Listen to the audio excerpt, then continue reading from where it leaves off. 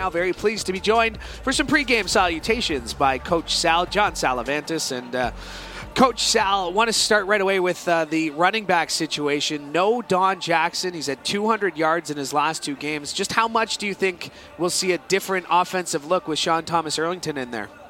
Well, the loss of Don Jackson is regrettable, but I hope they'll not get away from the run game. I mean, you've got three Canadian backs back there, Early, as you mentioned, and Irons and Bennett. Those guys can run the rock. All they've got to do is continue to make the calls. There'll be times when they won't get much on the run, but when it becomes the fourth quarter, you will be happy that you ran the ball in the first quarter. So I hope they just stay with the run and not get away from it. Coach, we got Jeremiah Masoli, who's been passing the ball as good as anybody right now. What kind of things do you think have been contributing to his success it's allowing him to go for 300 yards and throw for multiple touchdowns in the last few games? What do you think is the key to his success? Well, Courtney, as you know, you can't turn the ball over, and that's where Masoli has done such a great job.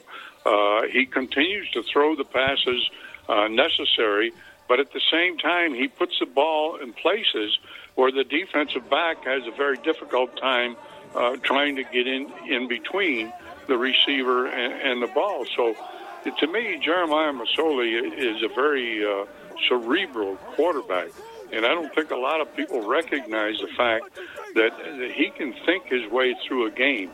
I mean, we call it game management or whatever you want to put a label on it, but the fact is, he can make all of the throws, and he makes the throws in the proper place. So, to me, that's what is so good about Jeremiah right now. Yeah, this will be Jeremiah Masoli's 50th career CFL game and 26 and 23 in his previous 49.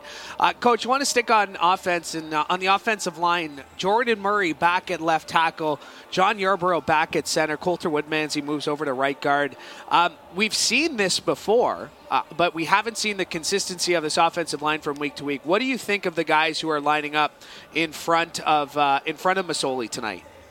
Well, I think it's probably the strongest line we've had in some time. With Sirocco out, Woodmansey has had to move over and play at the center position where Yarborough had played there previously. So with Murray back and Yarborough in there, I think we now have the strongest possible offensive line. And believe me, in tonight's game, I really think this game will be made and won up front. And I mean that on both sides of the ball, offense and defense. So I think this gives the Cats the very best they could hope for at this late time.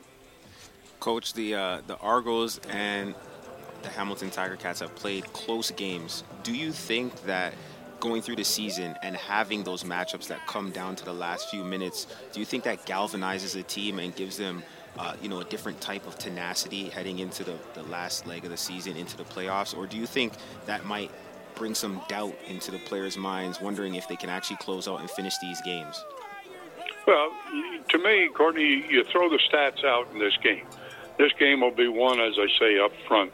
Things you've got to do, and you've got to do well. You've got to play very aggressively, but you've got to avoid penalties.